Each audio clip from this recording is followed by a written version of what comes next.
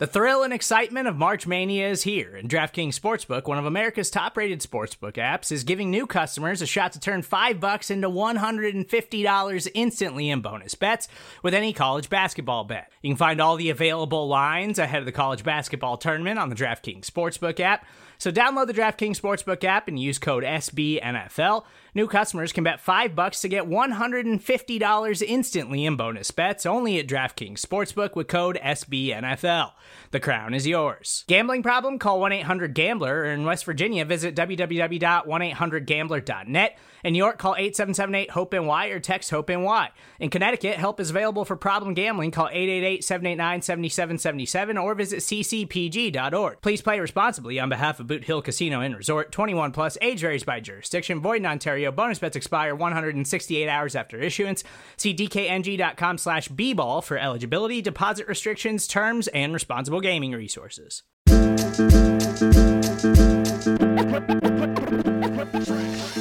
All right, Buffalo Bills fans, welcome to the latest episode of Breaking Buffalo Rumblings. Anthony Marino, happy to be here with you once again, talking everything Buffalo Bills, and have a special guest in the house with me tonight. You all know him if you are a fan of the Buffalo Bills, and if you're listening to this podcast, I assume you are, but it's Del Reed, one of the co-founders of the Bills Mafia, the president and founder of 26shirts.com. Del, it's great to have you on the podcast. Special guest. I like that. I'm a special guest. Thank you for having me on. Listen, man, you are about as special as they come when it's you're talking about the Bills Mafia and just everything that takes place, bringing the fans together in so many different ways. Before we get started talking on a few other things, I trust everything is well with you and the family, and of course these uncertain times taking place right now. Yeah, we're good. We're good. My kids would probably disagree, but I have loved being at home with them for the past month and a half. Just the four of us. I mean, I miss we visited like my parents and my wife's parents, like standing on the front lawn while they're on the porch and whatever. But I've really enjoyed this time for our little nuclear family to like bond and grow closer. And I think my kids are ready for it to end, but right. Just try to take advantage, find the positives in every situation. So we've really used this time to grow closer together, which has been great. Well, I think for a lot of families, it has been a bit of that silver lining. You get to spend that extra quality time. Like you just said, I think my kids are ready to be done with us as well for a little bit. But as we say to them all the time, if this is the worst thing that you have going on right now, then you're doing okay. Not so bad. Del, all the time too, when we kick off the podcast, we realize there's more important things going out and taking place in the world right now. And as we talk about professional football, and we'll talk about some Marvel movies coming up in a little bit too. But, with all of that, the work that you and the team do at 26shirts.com, obviously that is continuing right now, helping those families that are in need. Talk to me just about how things have changed for you there a little bit with everything that's been taking place. We know you have new designs coming out, and again, you're still helping those families, but how has that kind of shifted for you and the team at 26 Shirts? Yeah, it's a lot different. I mean, right now, everybody is pretty much working from home, and aside from when the shirts get delivered, I go into the office just myself, and then I'll ship them. After they've been sitting for a couple of days, I kind of let them sit and just make sure everything's like we try to stay on top of disinfection and all that stuff. But yeah, it's a little bit different. I miss working with my fellow employees, and that part kind of sucks. Sometimes I'll just FaceTime Josh, our creative director, just randomly, just like, hey, just want to say hi, I missed you, Right. But yeah, so we're pretty much a full-time work from home operation here, aside from when I have to get stuff shipped out to customers. But outside of that, it's pretty normal. Our mission has not stopped. We still exist to help people through cool Buffalo themed designs, and our customers have pretty much remained faithful and understanding of the fact that it might take a little bit longer than normal to get shirts out to them, because right now, in terms of fulfillment, it's a one-man operation. Now, when you talk about the work that you do in the creative design, and this ties in right as we transition to the conversation around the draft a little bit, you go through the NFL draft. For so many fans, we look forward to that weekend, right? Seeing who the newest members of the Bills were. And it seems like about 4 minutes after the picks are made, at least for AJ Epinesa and Jake Fromm from Georgia, you have these t-shirt designs already up and ready to go. From a creative standpoint, I mean, was it something that you're almost looking at and saying, hey, if we draft one of these two players, we've got, something like this in mind, but really, how does it come together that quickly, especially when you're talking about the draft, it's things are moving quickly. How did that happen for you guys to happen so quick? Yeah, we definitely don't plan ahead. I mean, a couple years ago, we had a design done for every possible quarterback the Bills could have drafted. And there's some really cool stuff sitting in one of our Dropbox folders of, what if Baker Mayfield had been drafted by Buffalo, or what if, Sam Darnold. We had some really cool designs that we never got to use. But that was the one time we really ever planned ahead because, I mean, everybody knew that Buffalo was drafting a quarterback. But, in terms of this draft and past drafts, it's just, it's one of those things where player gets drafted and you kind of, I'm not good at much in life. I'll be honest. Like, I don't have a lot of great skills. I mean, like I feel like I'm doing what, maybe God preordained I should do because I'm good at coming up. Some people would disagree. I can come up with like wisecracks and one-liners and puns and stuff like that. So it was a little difficult with the, I mean, obviously the Jake Fromm shirt designed itself, but a player gets drafted and you start like saying his name over and over again and coming up with stupid puns. And, 95% of this business is just throwing stuff against the wall and finding out what sticks, So it's a fun process to do though, come up with different, ideas and puns. And much like the quarterback one I just mentioned a minute ago, there's a lot of designs that are sitting in the Dropbox folder just because they weren't, once they got done, you're like, oh yeah, this sucks. Never mind. We're not going to sell it. But yeah, so I don't know. I don't know if that answers your question or not. Really, it is just like coming up with clever puns, and people are so excited about, what this season, assuming it all kind of goes off without a hitch or whatever it ends up looking like. People are justifiably very excited for this team to take the field. So even though it was a second round draft pick, and normally we wouldn't go in that direction, we decided let's just do it. People are excited, so people seem to like that one. So that was good. Del, as you tell us that you have designs for all the other quarterbacks in the 2018 draft, at some point, I think you're going to start to get pressure from people to you talk about the Justice League movies and everyone says, release the Snyder cut. Yeah. It's going to be like, release the Baker Mayfield Buffalo Bills shirt, like just the design, just so we can see what you had in mind at some point.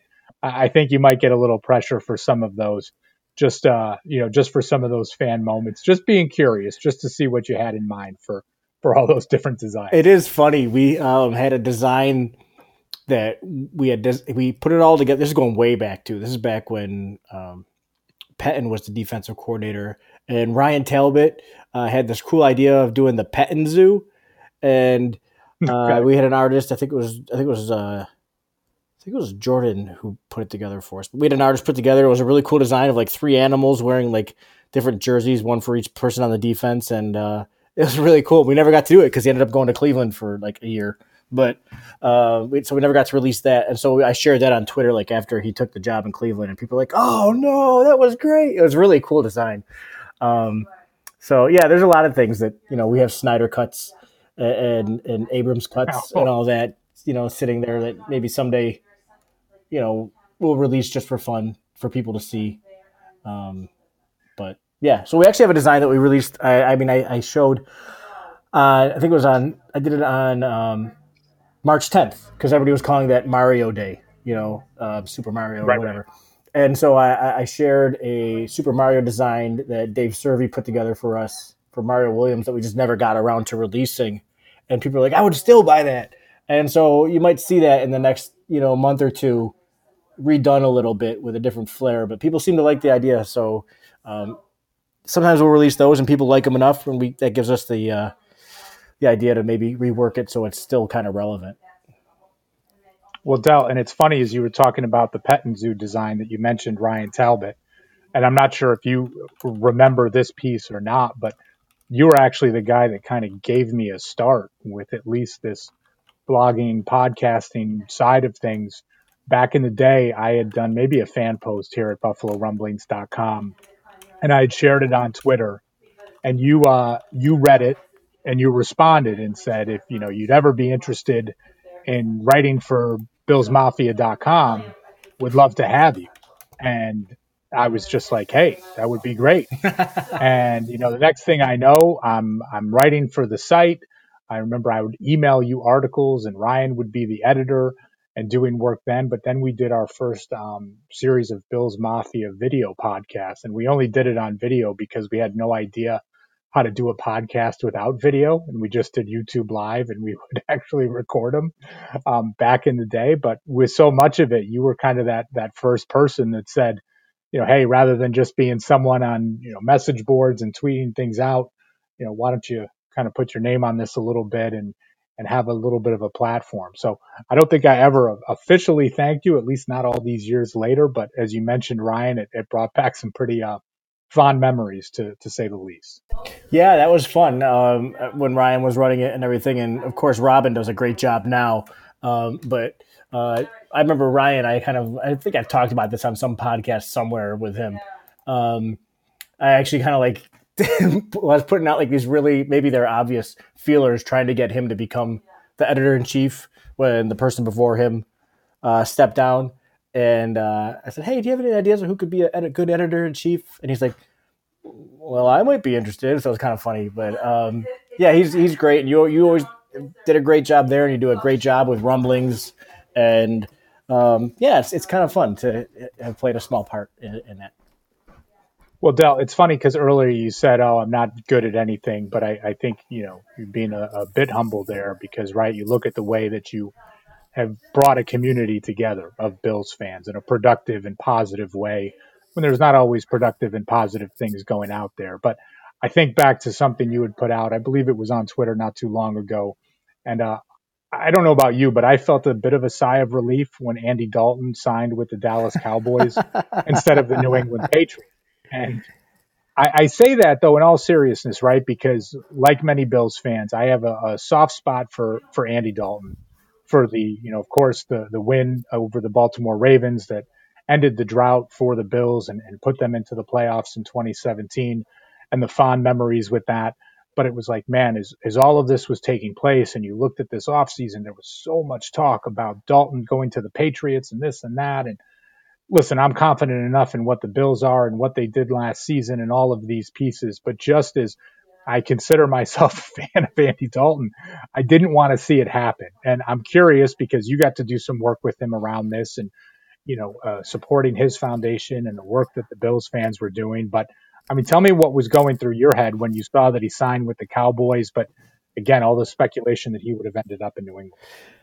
Yeah, I mean, I put that tweet out, as a joke, really. I didn't know what would happen with where he would sign or end up. And granted, I am the farthest thing from a Cowboys fan, but I'd rather him sign with a team that the Bills aren't going to have to go head-to-head against for at least 3 years. I think he's only signed a one-year deal anyways, but still, glad that we don't have to face him just because of all the good memories and good vibes that, Bills fans, like you and I have just for about how, his legacy in Buffalo. But and then also the more podcasts I listened to, it seemed like a lot of people were poo-pooing the idea of that ever happening anyways, him going to New England. That is only because, they're so cash strapped, and a lot of people seem to think that Bill Belichick wants to either he's kind of got to pass this season, not to get too into the weeds on that subject, but it's interesting to me though how Belichick really can't lose. I mean, he's going to start Jarrett Stidham, most likely it looks like, and if he does well, then that only looks great for Bill Belichick, like where he says, "See, I didn't need Tom Brady. It's I'm the genius here, and I can win with anybody." Or Stidham flames out and Hoyer flames out, and I think the book's already written on Hoyer pretty much, but that whole situation flames out, and he's like, well, what do you want? Tom Brady left, then he gets a high draft pick and he could pick, the kid from Clemson or whatever. So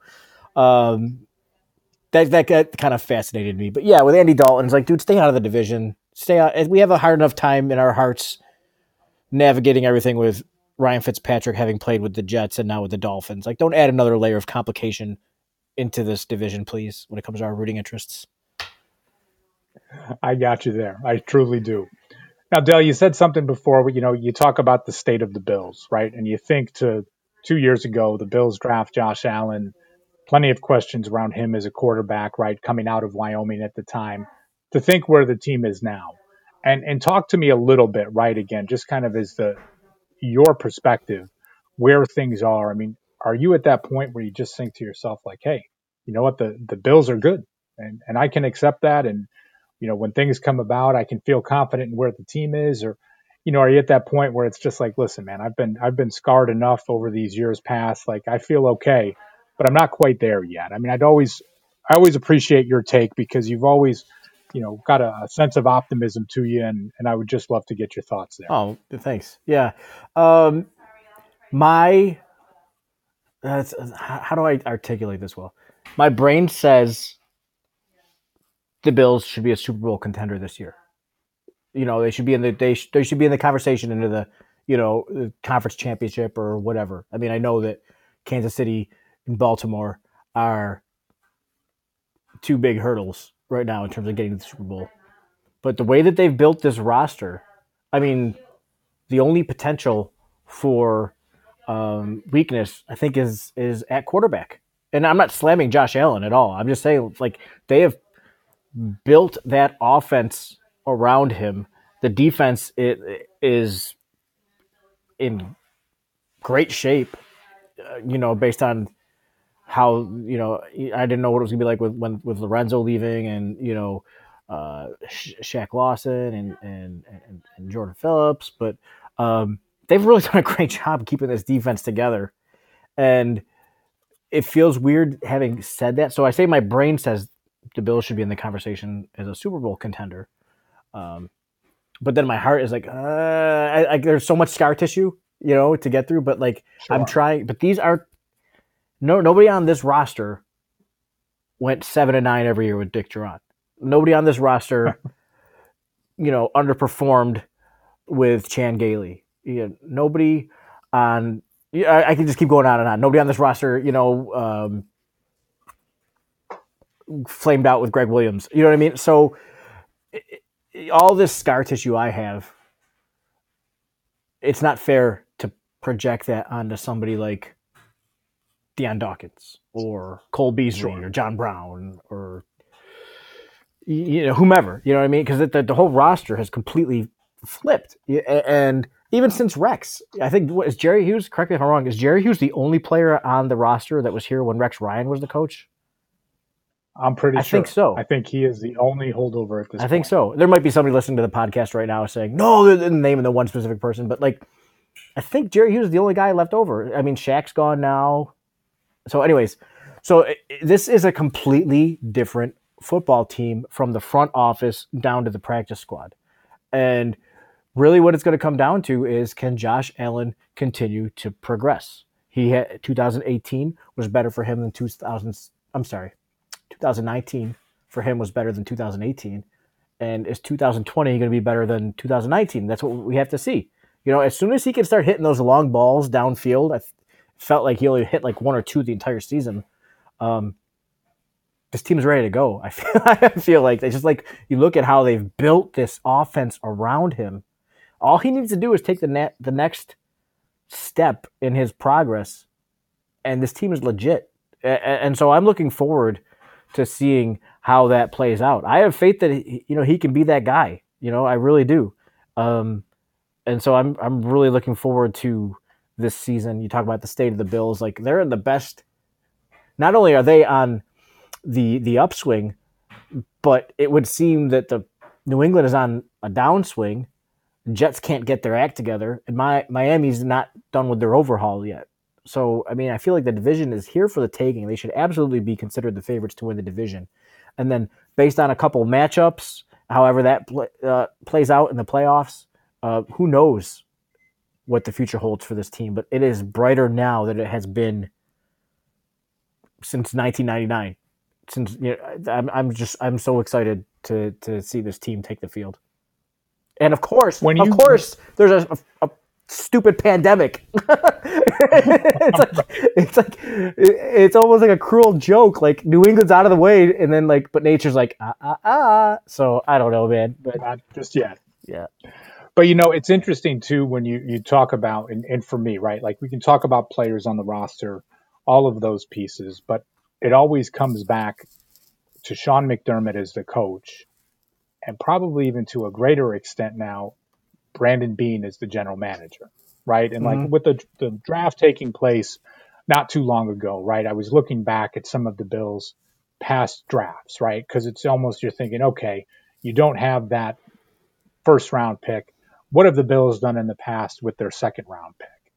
And it's like I start to look through, and again, right? I don't want to pile on guys that things didn't work out for them, but you think 2016 Reggie Ragland, 2015 Ronald Darby, 2014 Cyrus Kouandjio, 2013 they did okay with Robert Woods and Kiko Alonso, in 2012 with Cordy Glenn, but then you go back and you see Terrell Troop's name pop up. You see just all these different pieces where you think to yourself, and it's just like, my God, the Bills just did not draft well for a long period of time as you look through with so much of this. And now you've got a general manager in Brandon Beane who at least has hit on his last two drafts from what we've seen so far. Even that 2017 draft, right, where it seemed like Sean McDermott was at the helm with Tre'Davious White, Zay Jones, Deion Dawkins, Matt Milano. With so much of it, there's just I don't know if I'm giving Beane too much credit, because is this what it's just like to have a first-class front office that so many NFL franchises do? But just what they're doing, you've got this sense of confidence, right, when you go into free agency or you go into the draft. And honestly, until recently, I haven't been used to knowing what that feels like, right? Yeah. I did a panel with Jerry Sullivan a couple years ago, and I think it was Adam Benini was the other guy. I think it was Adam Benini, and I think it was going into 2018, and Sully said, Bills fans they're so excited just because they have two real NFL people in charge of the franchise now, and I was like, I remember I looked right up and I said, yes, we are excited that we have two competent NFL types in the front office. The head coach and general manager now, because we're not used to that. We're always getting everybody's got an asterisk, or somebody's been employed the Peter principle. I don't know if you're familiar with that. It's the whole idea of everybody is eventually promoted to their optimum level of inefficiency, and so it always felt like the Peter principle was always working with the Bills. So to have a general manager who's supposed to be a general manager and a head coach who's supposed to be a head coach, with no other, there was no cost cutting measures and there was no weird caveats that go along with their employment. That's a big deal. It's great. You talk about some of these drafts in the past, and I remember it was the late 2000s. It seemed like they would only draft guys from Division II schools or these really small schools, and I was just and then they went so heavy in another direction. It just feels now that it really is I don't want to say awesome, but it's just a very competent operation they have in place now. And Brandon Beane, it's fun to watch how he works. He's not afraid to trade, and in today's, NFL fan, we've all played Madden. We all play fantasy football. We love trades. We love movement. We love seeing that kind of thing. It was kind of weird this year to not see that happen. But even then, though, that did happen. Everybody keeps saying he didn't make any trades. He did. He got Stephon Diggs. He traded his first round pick for an elite NFL caliber receiver.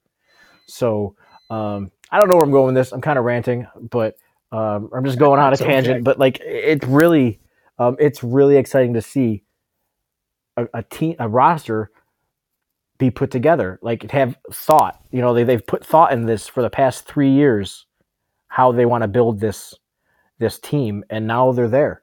They had to go through salary cap jail and everything, take their lumps in terms of, getting rid of Watkins and Darius and all that. But they've taken their lumps, and now the roster is where they want it to be, to the point now where most of this draft was, the whole back end of this draft was all nice to haves. I mean, they drafted a projected career backup quarterback. They drafted a kicker.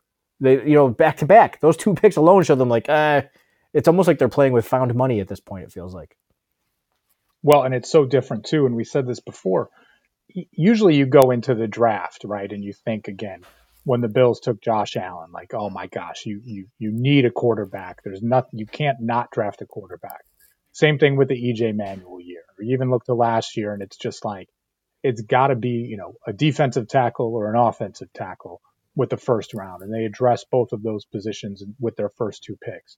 You just get to that point where then all of a sudden this year, it's like, you can go in a lot of different directions, but it's not that you have to do something or else. And the Stephon Diggs trade really allowed them to do that too. I mean, you in essence, and I know for many, right, you trade away a first round draft pick, you lose some of the excitement around the draft.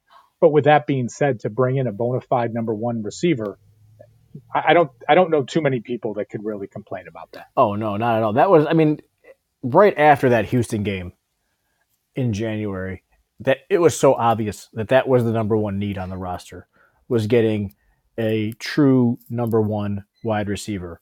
And they did. They got it. For me, that was the most obvious, for me and everybody, that was the most obvious need, was that they had a lot of guys who were, great number 2s or number 3s, but we didn't have that premier elite number 1 receiver. And now that player's on the roster. And so, going back to what I was saying a few minutes ago, this Josh Allen has been given every tool necessary to succeed. So it really is like, this is his team. This is his opportunity now to show that he deserves that 5th-year option and that second contract. Now, Del, we kind of joked about this before, right? Tom Brady's out of the division now. The Bills are, a perennial playoff team. The arrow is pointing up. And now we've got this national pandemic, right, that we're dealing with right now. The NFL, Brian McCarthy, works in vice president of communications for the league, came out last week and said, the schedule should be released sometime by May 9th. Things starting again, right, that weekend after Labor Day in September. Super Bowl scheduled for February 7th in Tampa.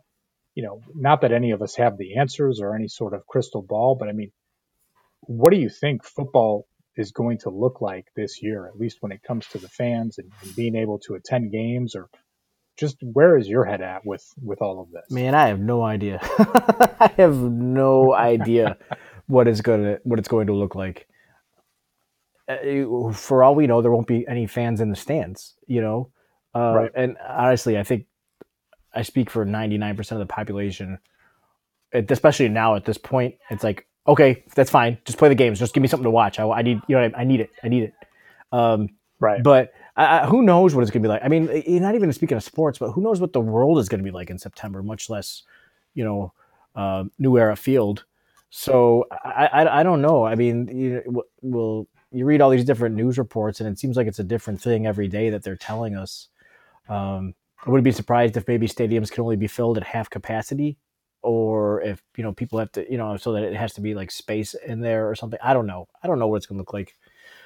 But I'm glad that they're choosing to move forward. And if there's any giant monster corporate entity that can pull it off, it's the NFL.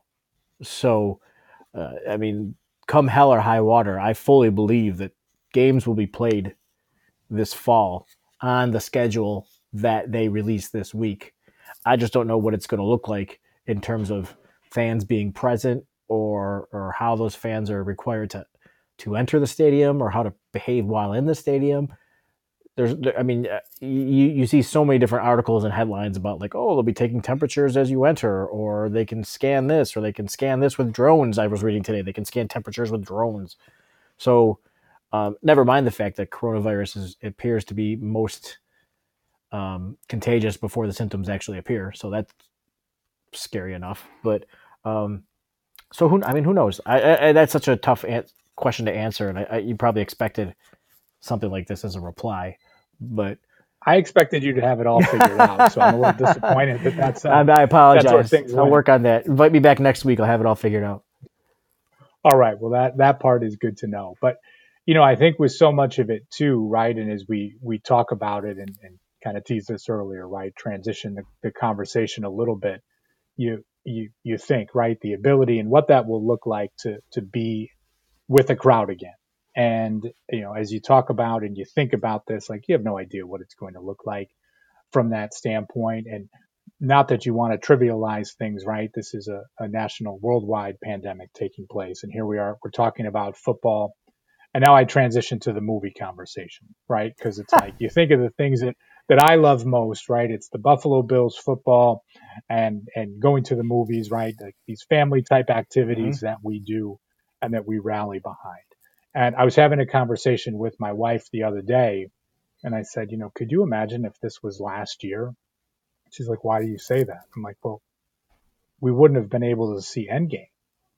And, again, right, it's like you think back to a year ago, this memorable experience with your family, 10 years of watching movies to get up to this point. And then you're really coming to that, let's just call it the final chapter of this book. And what it would have been like to say, oh, yeah, this has got to be postponed for another year or whatever it may be. And, you just kind of stopped and you thought about that for a second, right? And so many people were sharing different clips online of reactions from audiences. The Russo brothers were, they were live tweeting, as they were watching it with fans at different points. And you just think like this was one of those events that was this culmination for so many people across the country. And oh man, what would it have been like if that type of situation, right? And I was curious to get your thoughts on that before we kind of take a look back with some of the stuff from the movie. But is that something that had run through your mind as well? Yeah, somebody tweeted that over the weekend. Imagine if this was last year and Endgame was postponed. I said I don't even want to think about that. I don't even want to think about that.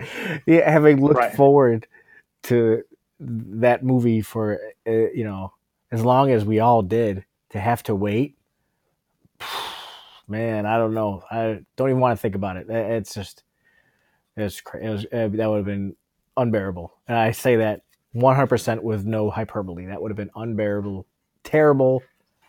I'm glad we don't have to find out what that would feel like.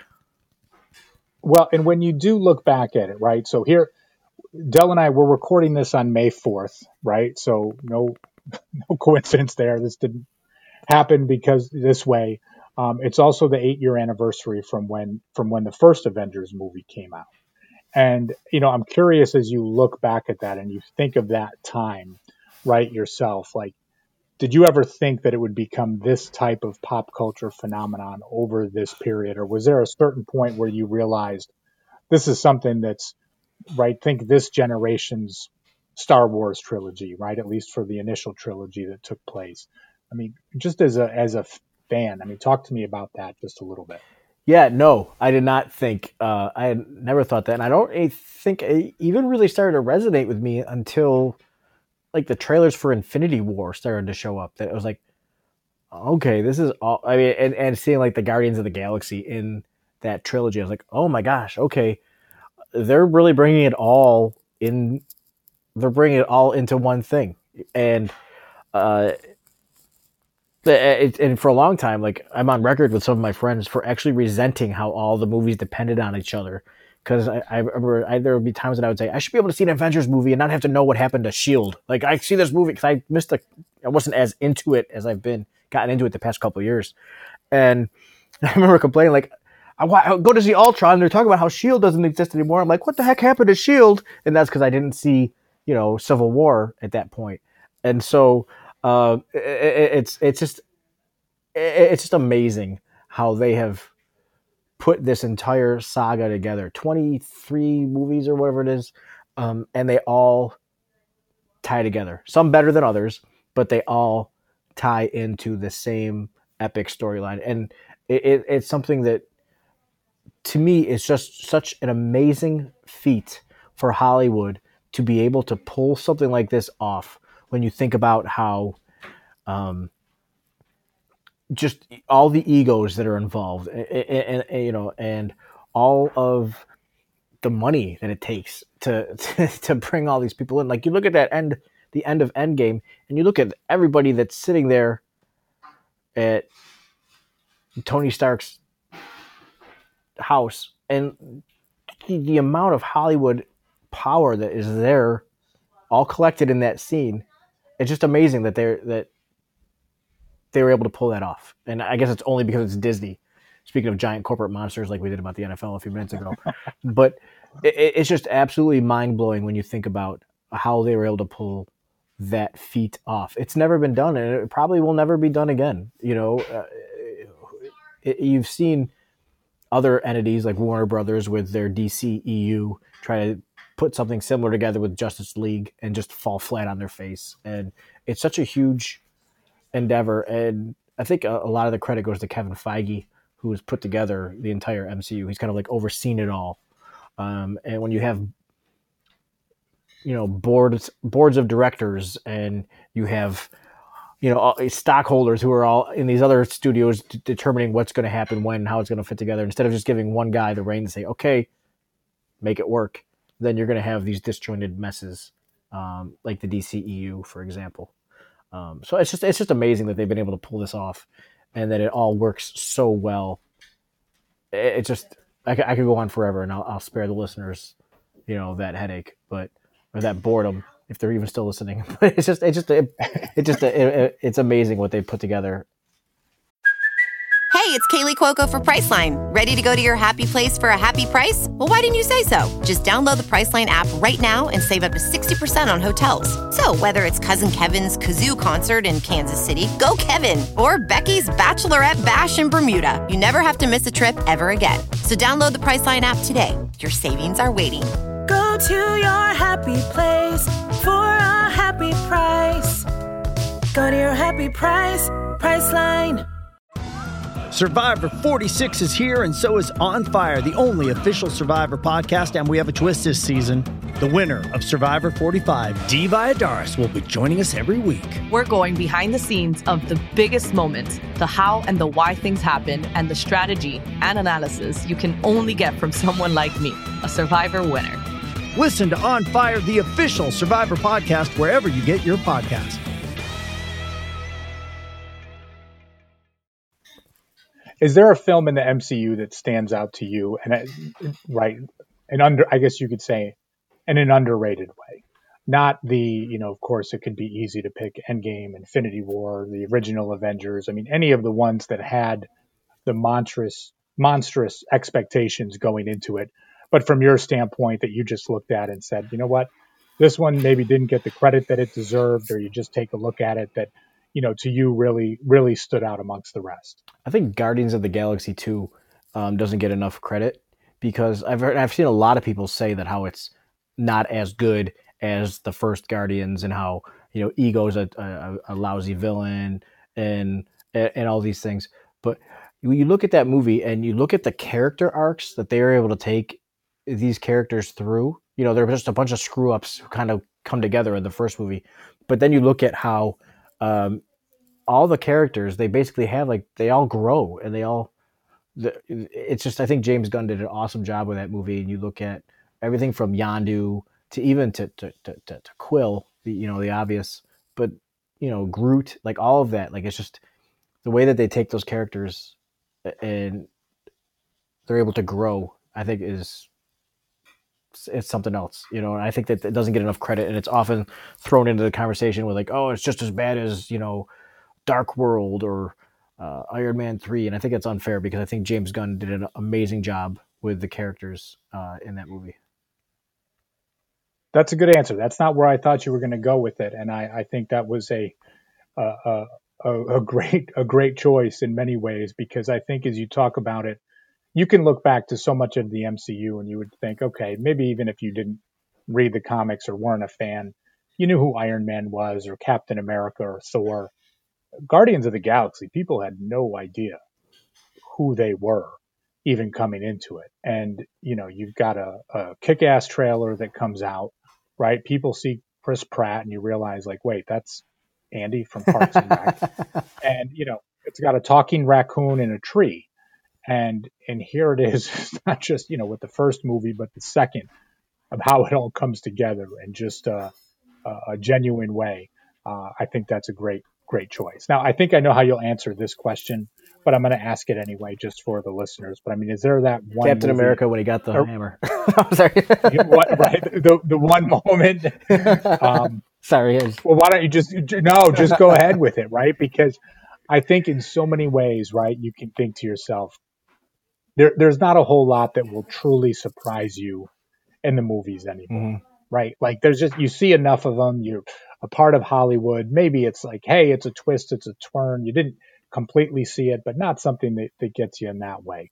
Talk to me about that scene for you and just kind of that experience, because I think it's something that always stands out to many, and I know it surely does for you. Yeah. So, okay. So I'm also a big Star Wars fan, although anybody who follows me on Twitter knows that I'm very vocal about how MCU has taken over for Star Wars, like in my heart of hearts. But when the prequels were coming out, I used to read all about what was going to happen, so that there was no surprises. Like to this day, my wife will tell you how she resents me for telling her that Yoda was going to pull out a lightsaber in Attack of the Clones. So we go to see it at midnight, and literally everybody in the audience is like, "Oh my gosh!" And then she just looks at me like, "Thanks for that," But from that moment on, I've kind of, I've really taken it to heart not to read spoilers. I try to stay as ignorant as possible. So I did not see that moment coming. And when that happened, when you see the hammer hover and you think, okay, Thor's going to get him, and then it goes to Captain America, like I am not unique in saying this, I lost my mind. Like yeah, because after Ragnarok, Thor became like my favorite character, but before that, Captain America was always one of my favorite characters. So for those two entities to kind of come together, I absolutely lost it, and it was so much fun going to see that movie in the theaters the day it came out. It was such a cultural event. I always say it was like going to a Bills game, except everybody was everybody was cheering for the same team. It wasn't like and there was no Jets fans behind me or Patriots fans in front of me or whatever. Everybody was cheering for the same team, and it was just so loud, even to the point where, like, right as the movie began, there was somebody down in front and goes, "All right, let's do this." And like, normally in the movie theaters, you're like, "Dude, shut up." But everybody was like, "Yeah!" It was like everybody's like starts clapping just as it begins. It was such an awesome moment, and to be able to share it with a room full of like 300-400 strangers who were all just as excited about it as I was great. Even to the point where like the portals are opening up, and the different characters are coming through, and Tom Holland's Spider-Man comes out. I remember where every character that comes out, we're all cheering as if they're actually there on stage and they can hear us. It was ridiculous. But such a great, it's such a great moment. That whole battle is great. That whole movie is great. The whole movie is done as one big fan service. And a lot of times, almost every movie you ever see that goes the whole fan service route kind of gets it wrong and ruins it. But I really feel like the Russo brothers did such a great job of like, all right, you guys just went through 22 movies with us, or 21, whatever it was, and we're gonna pay you back for it now. And I thought it was kind of funny that they focused so much on Dark World, which is often considered the worst movie in the entire MCU. I mean, someone's got to hold that mantle, right? So it's typically considered to be Dark World, and the fact that they even paid tribute to that, I thought it was great. I'll go on and on if you want me to. I just thought the movie was great, that the buildup was great, even to the point where they jump ahead 5 years, didn't see that coming. It was great, and they worked in all the different characters. Rocket talking to Ant-Man, it was great. I loved it. Well, and you just didn't know how it was going to work, right? Because I think when you looked at Infinity War and you went to that one, it was just not even so much the fan service side of things, but you knew they're all coming together in this movie. And maybe not everyone came together, but you're bringing together these different fractions. You also knew that it wasn't going to end on a positive, because the other movie was coming out a year later, right? Mm-hmm. But it was going to be, oh my gosh, you know what? We're going to see Doctor Strange and Wong, and there they are with, Robert Downey Jr. and Mark Ruffalo. Or you're going to see that first interaction when it's, Tony Stark and Spider-Man and Strange, and they're with the Guardians of the Galaxy. And literally just seeing that talent on the screen together was almost enough to just make it work, right? Regardless of what was happening. And then you get to the end of the movie, and I still remember my youngest standing up as the credits started to roll, and she just goes, "What the heck?" She was 6 years old at the time and was just, thinking to herself, like, that's not how the movie is supposed to end. But to your point, Endgame had the opportunity to bring it all together, to close a lot of those loops, to have the fan service moments, as you say, but not to do it in a way that's so over the top, that's so cheesy. Like, sure, if you want to poke some holes in some things, can you? But that's not my, I don't look for Marvel movies to be overly realistic. Like, that's not I don't think that's the intention. No. When you're supposed to go see these. It's so much fun because you kind of grow into that too. Like, you watch the first Iron Man, and it is so gritty. It feels like a 2008 movie in terms of like the setting. Like, oh, we're going to Afghanistan, we're going to the Middle East. That's where the bad guys are. Like, so many of those movies in the 2000s, following like 9/11. And it was such a grounded movie in that sense. And then you fast forward to the end, and you have Tony Stark telling Peter Parker, "Oh, that guy's from space, and he came here to steal a necklace from a wizard." And it all makes sense. It's like, oh, of course, yeah, that's it. I think that was that one line in Infinity War, I really feel was like a fun way to say, like, look how far we've come. It's a lot of fun. Well, and before I let you go, so let me ask you this question: where do you think it goes? Right? I mean, now we're at this point, and I don't mean that with release dates being pushed back or pieces like this, but I would find it hard to believe that Marvel would just do standalone movies from here on out without leading to some sort of culmination. I mean, in your opinion, right? Like, what is the face of this franchise going to be now that at least, your two most recognizable and Iron Man and Captain America have stepped away, and obviously Robert Downey Jr. and Chris Evans? Yeah, it's going to be interesting to see because what the MCU has done so well is they've mimicked comic books. You have standalone characters, you have crossovers where a character from another comic will come in and play a role in that other character's comic, and then they have the team ups in like the Avengers movie. So you have like an Iron Man movie, and then you have a Captain America movie, but Iron Man plays a huge role in it, and then you have the Avengers movies. So I think they're going to continue to follow that formula where they have the different standalone characters that star in each other's movies, and then they have these team ups. I don't know if they're going to call them the Avengers. These team up movies. Who knows what that's going to be? But Disney just recently got all the rights from Fox for Fantastic Four and X-Men, and everything that comes along with that. So I don't know what Phase 4 is going to look like. That immediately following Infinity War, but I do think that. Once they get through this fourth phase, as they call it, you're going to start seeing X-Men and Fantastic Four, and those will be the new face of the Marvel Cinematic Universe. And at that point, I mean, they're going to be 20 years in. You know what I mean? When you think about it, we're already like 11 or 12. To think that, and then it makes you wonder: are they going to do reboots? How are they going to do this? Are they just going to assume that you're totally familiar with the 2008 movie, in 2028, 2029, and so it's really interesting to see. And I've tweeted this a couple of times. Like, I don't know what direction it goes from here. I have a lot of faith that Feige's going to pull it off and do well with it. But even if it tanks, even if they start coming out and it's just like, they kind of, what I mean? It just starts to feel like they're just going back to the same wells too often or whatever. Right. What they've done so far, even if you just could firewall these, 23 movies, then that's fine. Do you know what I mean? Like, I'm so happy, and sure. They've already won the Olympics. They've already won the Super Bowl. They've already, they've already achieved what they've achieved. Anything that happens now is just gravy, So Del, let me ask you, I guess, one more question though, because as you talked about it, and I get where you're coming from, the X-Men, Fantastic Four, what that can mean. But is there someone on the roster right now that you would say, who can be the future of the franchise, right? And I think when you talk about, let's call them the newer faces, when you've got Chadwick Boseman as Black Panther, Of course, you've got Brie Larson as Captain Marvel, Tom Holland as Spider-Man, assuming that Sony and Marvel and Disney continue to figure things out there.